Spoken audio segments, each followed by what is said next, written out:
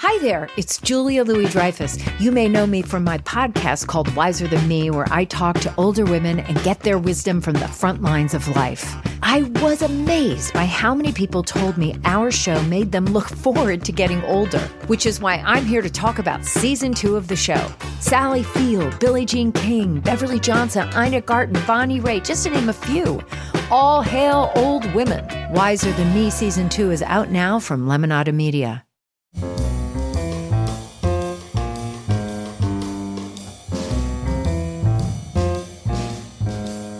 This is Merriam-Webster's Word of the Day for Sunday, September 30th. Brought to you by Merriam-Webster's Collegiate Dictionary, 11th edition. Available from your favorite bookstore or online at www.merriam-webster.com.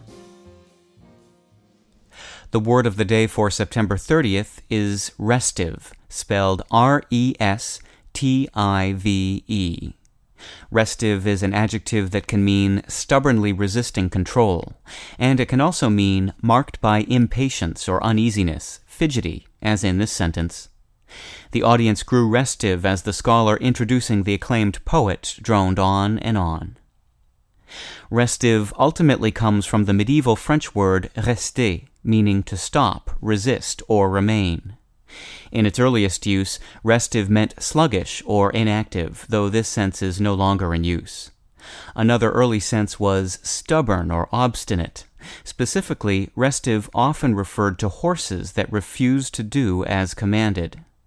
This general application to unruly horses may have influenced the development of the fidgety, impatient sense of restive. Some usage commentators have objected to this newer sense, but it's been in use for well over a century and is now the more common of the uses. With your word of the day for Sunday, September 30th, I'm Peter Sokolowski. For more information, visit Merriam-Webster online at www.merriam-webster.com.